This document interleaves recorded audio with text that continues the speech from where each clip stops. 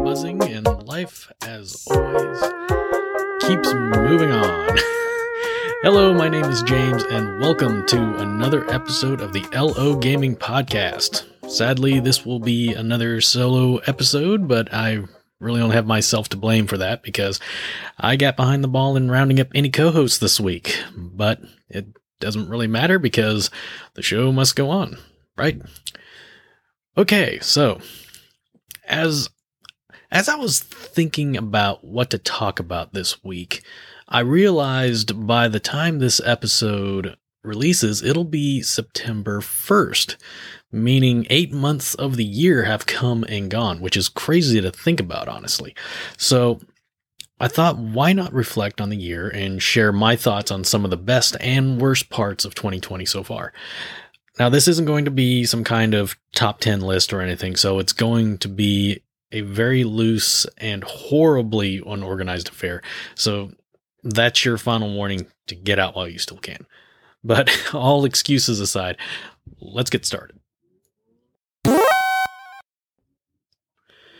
So I'm going to do something that I normally wouldn't do, and that's start with a negative. I'm a firm believer in the sandwich approach to critique. You start with a good, but put some bad over it, and then top it off with another slab of good, so you can finish things off on a positive note. But when it comes to this year, you really can't talk about it without first addressing how COVID-19 has affected everything. This doesn't need much explanation. We're all very familiar with the virus and how it's taken over the world as a whole. And yes, games have been delayed because of the pandemic, but that doesn't matter to me as much as the people. All industries across the globe have been affected in some form or another, but the heart of the issue is about people's lives. And we all should be thankful to those who are in essential jobs and how they show up to work day in and day out. And I'm not just talking about medical professionals either.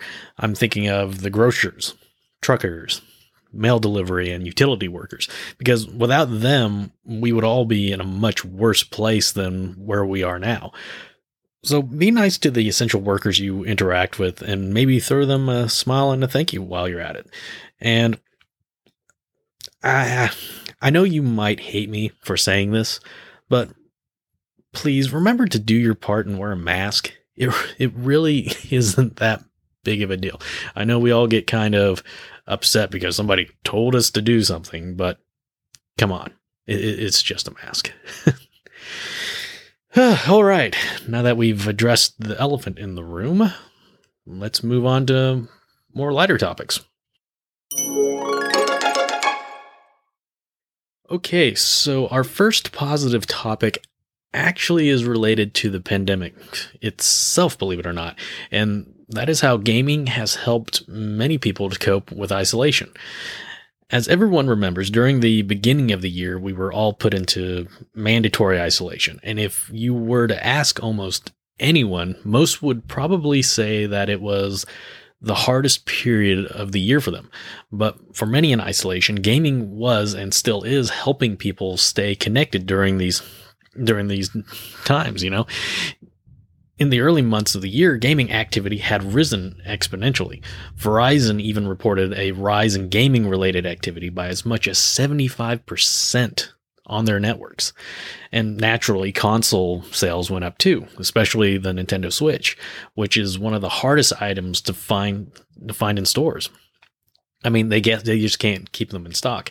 And with games being more socially focused, many have turned to games like Animal Crossing New Horizons as a social lifeline. Family and friends would visit each other's islands as a virtual hangout, and I've even heard stories of people taking online dates in the game, which I think is pretty wild and strangely endearing. But one of the coolest things I've seen is a YouTube channel called Animal Talking, run by Gary Whitta. He's a screenwriter mostly known for writing Rogue One, a Star Wars story, and many, many years ago, he was the editor-in-chief at PC Magazine, but that's a whole nother thing. But he took his house in Animal Crossing and turned his basement, the basement of the house in the game, into a talk show studio, like what you'd see on TV, like the Tonight Show, and he'd have actual guests come to his island, like various game developers and celebrities, and he'd interview them like it was an actual talk show. But it's all in the Animal Crossing game. It's really cool. If anyone is interested to check it out, the channel is called Animal Talking on YouTube. But really, any game with a multiplayer component has done a lot to keep many connected in this time, including myself. But for those who don't play games, they also had an outlet as well. Game streaming took on an entirely different role than what it traditionally had before. Suddenly, more people began sharing their game experiences with their friends by streaming their games online, and those who were already well established in the streaming world were providing places of community for their viewers. Since lockdown has been lifted, though, things seem to be slowly reverting back to how things used to be, but when we look back on 2020, it would be fairly interesting to see how people remember their time in isolation.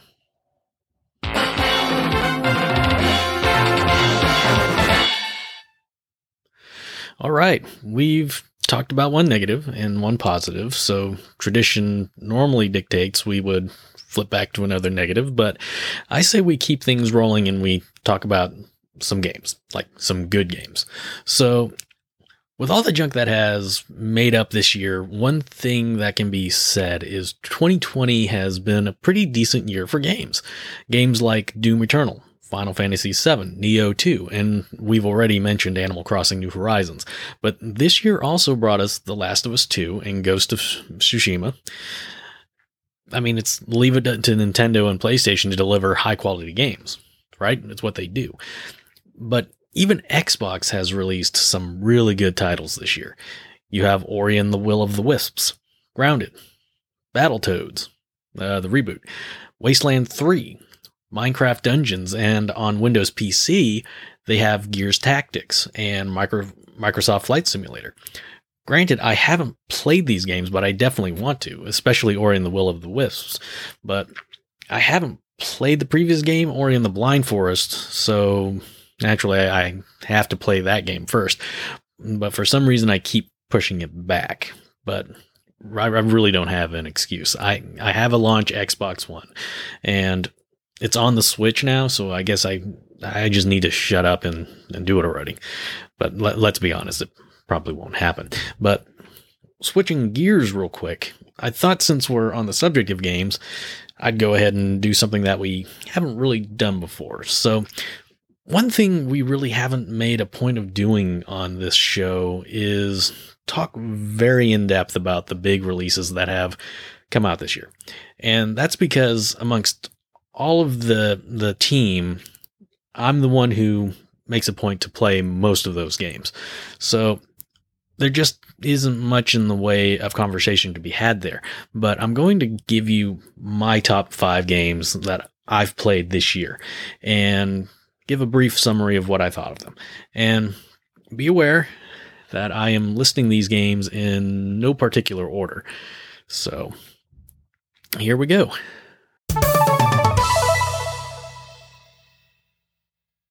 I'm going to start with Doom Eternal. I played the Doom games way back when it was first released on PC in the 90s, so you can say that I'm a fan. But when they rebooted the game back in 2016, it was amazing.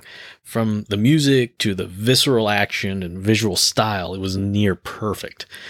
Doom Eternal is just the natural evolution from that game. It's more of what you loved, but adds new elements to the game that elevate it even more. So if you liked Doom 2016, you're going to love Doom Eternal. Next up is The Last of Us 2. This game is another sequel, so your interest should be gauged by whether you've played the first game in the series, The Last of Us. But if you're wondering if the second game is worth a play, the simple answer is yes. But the detailed answer is a bit more complicated. And I'm leaving it at that because we could spend an entire hour just talking about it. Next is a VR game called Pistol Whip. I'm cheating a bit here because Pistol Whip actually came out late last year for VR on PC, but it didn't come out on PlayStation VR until this past July. And since this list is about the best games I played this year, I'm counting it.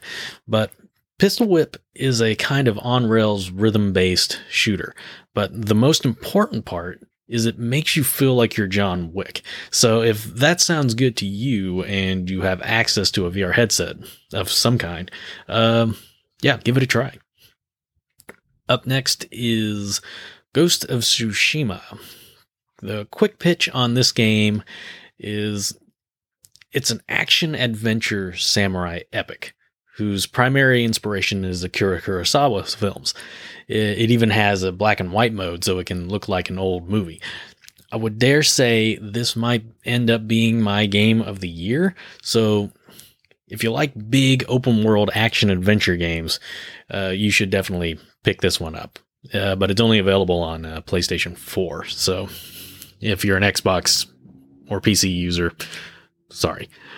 Now this game this game recently has just taken everything by storm, and I'm talking about Fall Guys Ultimate Knockout. And unfortunately this is still only on the PlayStation 4 and Steam for your PC. Hopefully Microsoft is going to get their version on the Xbox soon, but because of Fall Guys being a PlayStation Plus subscription game for the month of August, I guess that was just a part of the deal, was that bit of exclusivity.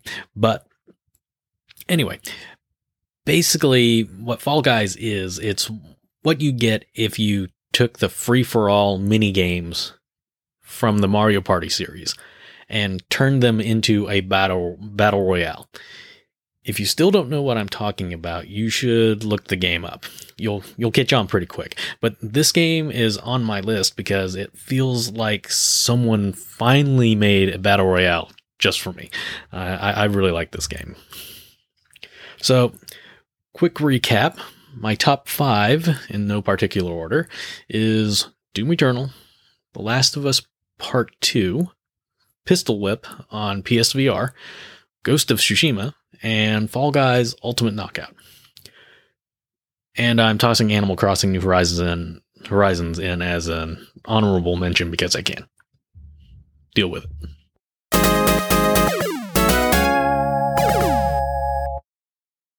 Since we're on the subject of games, I guess we should flip the coin and talk about one of the more disappointing bits of game news this year. And only because it has such a big impact on Xbox's plans for the holidays this season. And that's the delay of Halo Infinite into 2021. For those of you who don't know, Halo Infinite was meant to pull double duty as Xbox's flagship launch game for their new next-gen console. And there was also an Xbox One version too, because they planned on it to be the all-encompassing game for the holidays. But due to the challenges in developing games these days and some unconfirmed circumstances, Xbox decided it was better to just delay the game. And I think this was the smart move. The first gameplay demo just wasn't received very well by fans, which is really putting it mildly. But really, it's simply shocking because no one thought Xbox would delay their biggest title. But the fact that they did means the development of that game must be in a pretty rough spot. But at the same time, it also shows how much they actually care about the Halo franchise. Because let's be honest, they can't afford for Halo to fail. So, understandably, they have to be sure that they get it right. And for me, it really hurts to see Halo at such a low. It's a franchise that still has a lot of potential, but where do you take the franchise? What's the natural next step in Halo's evolution?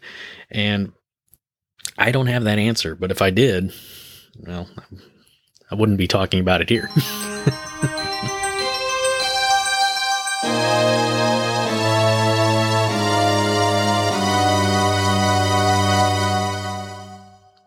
So, For our next topic, I'm having a hard time trying to figure out how I feel about it.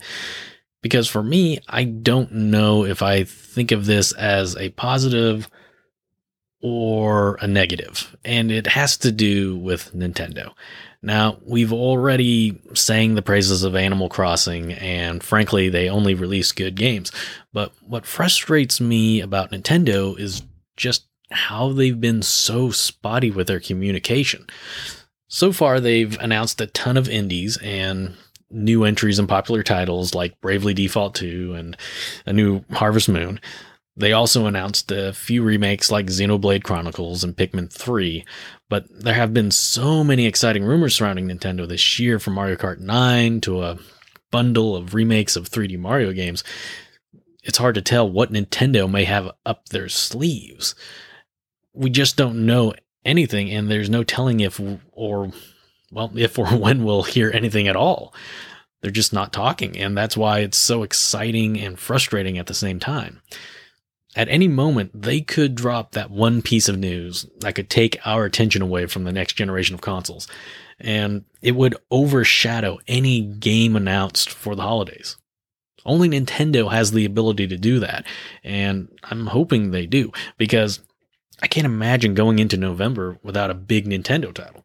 Many of us are hoping for the Breath of the Wild 2, but rumors say that game isn't going to make it this year. So if that's true, what do they have? All we can do is just hope we'll find out sooner rather than later.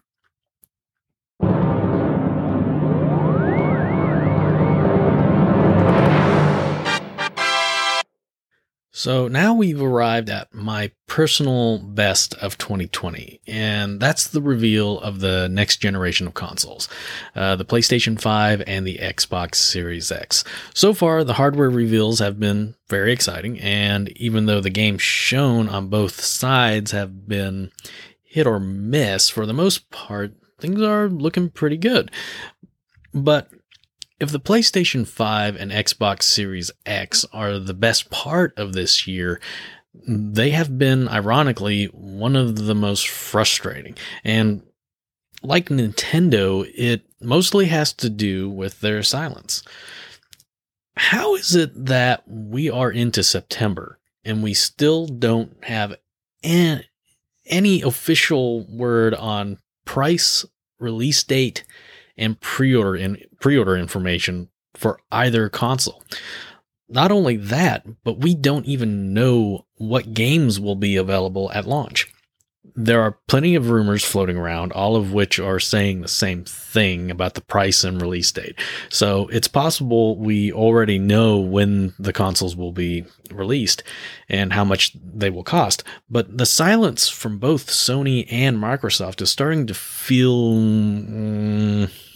I don't know, would pretentious be the right word? I don't know. It's just annoying either way. But I mean, it's like they're two warring factions, and we're caught in the middle. We know both consoles are in mass production, so we know the chances of a delay are pretty unlikely. So why in the world are they being so quiet? It just doesn't make sense. So let's look at what we do know. Right now, we know that Xbox has confirmed November is the official release month for the Series X. So the chances of a delay, like I said, is pretty low, at least on the Xbox side of things. And Sony, on the other hand, has remained silent on this front, but it's safe to assume the PlayStation 5 is the same. As for what Sony has officially said, they only confirmed that when pre-orders are made available, it won't be a surprise. So that only means they'll be informing everybody of the pre-order date ahead of time. But they're doing something that seems very, very odd to me right now. They are currently holding a kind of lottery for PlayStation owners to win the opportunity to pre-order a PlayStation 5 early. But it's, like I said, it's kind of weird because they're not just drawing random gamer tags.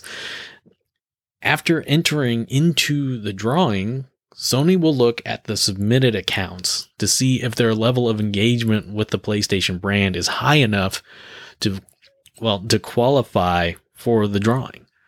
So what does that mean? I mean, if I submit my PSN account, what meets their criteria for entry?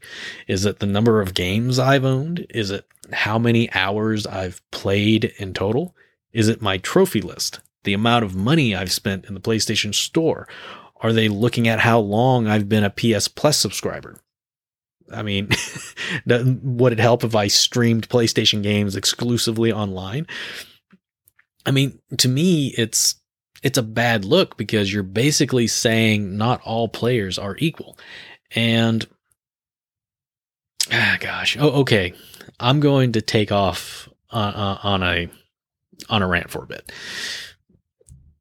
And this is kind of okay. It's a conspiracy theory. I'm just going to say it right now, but I'm not alone in it. They claim that the reason behind this lottery is because PS5s are going to be in short supply. So they want to give a lucky few people the chance to pre-order early.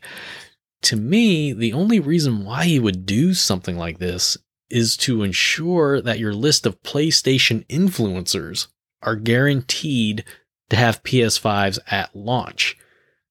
And as crazy as that sounds, I'm not the only one who thinks this. Some online have been calling this the VIP drawing. So why would they be doing it this way? Because by doing a kind of contest, they think they can avoid looking like they're playing favorites.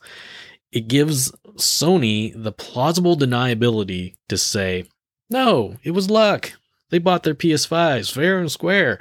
But the truth is, they didn't draw any names. They actually just cherry-picked them. You get what I'm saying there? By announcing a vetting system in the contest rules gives them a way to cover their rear ends. So if we see a bunch of prominent streamers, celebrity personalities, or elite athletes start shouting out that they won an early PS5 pre-order, then we'll know what's going on. And if that's the case, then PlayStation is going to have a PR nightmare on their hands before launch. But yeah, okay. Yeah. Now that I have that out of my system, I can take my tinfoil hat off. So, but really, though, I have to be honest.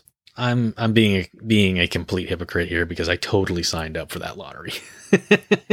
I mean, I have to try, right? But coming back to reality, though, everything I just said probably isn't true. The real reason I imagine that they want us to believe, I guess, is that it's probably their way of making sure they aren't giving a pre-order to someone who is most likely to resell the console on eBay or somewhere else. But the fact of the matter is this: why not just open pre-orders to everyone at the same time? We're all accustomed to the pain of trying to beat the rush of getting online pre-orders, and I don't see this making that process any easier.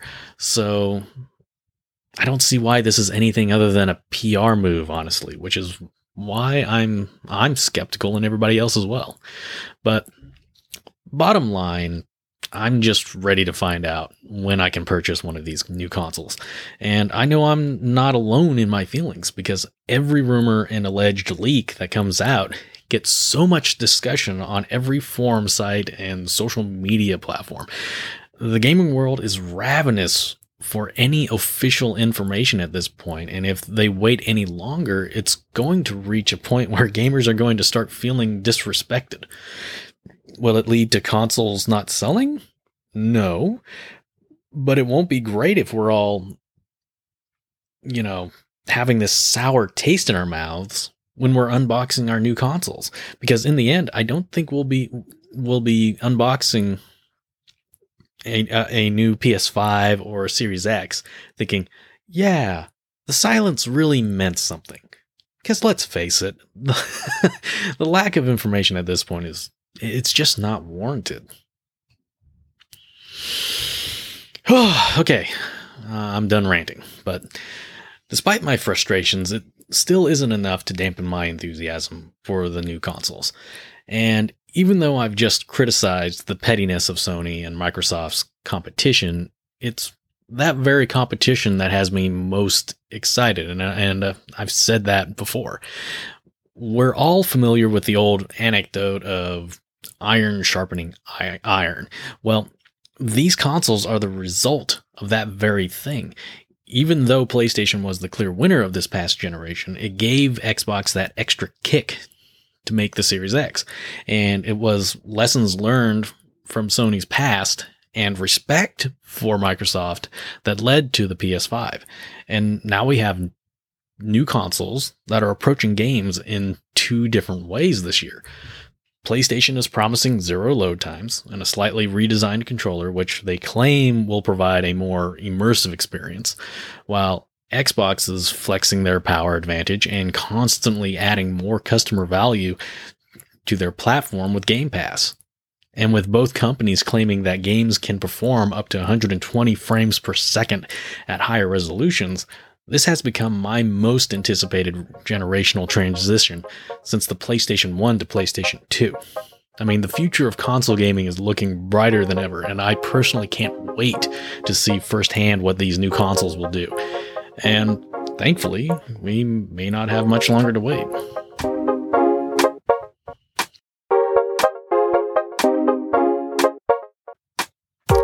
And those have been my personal thoughts on 2020 so far. Of course, there's so much more I could say, but this is what you get when your plans fall through and have to scramble to put a new episode together in 2 days. But if you're still here, thank you so kindly for sticking around.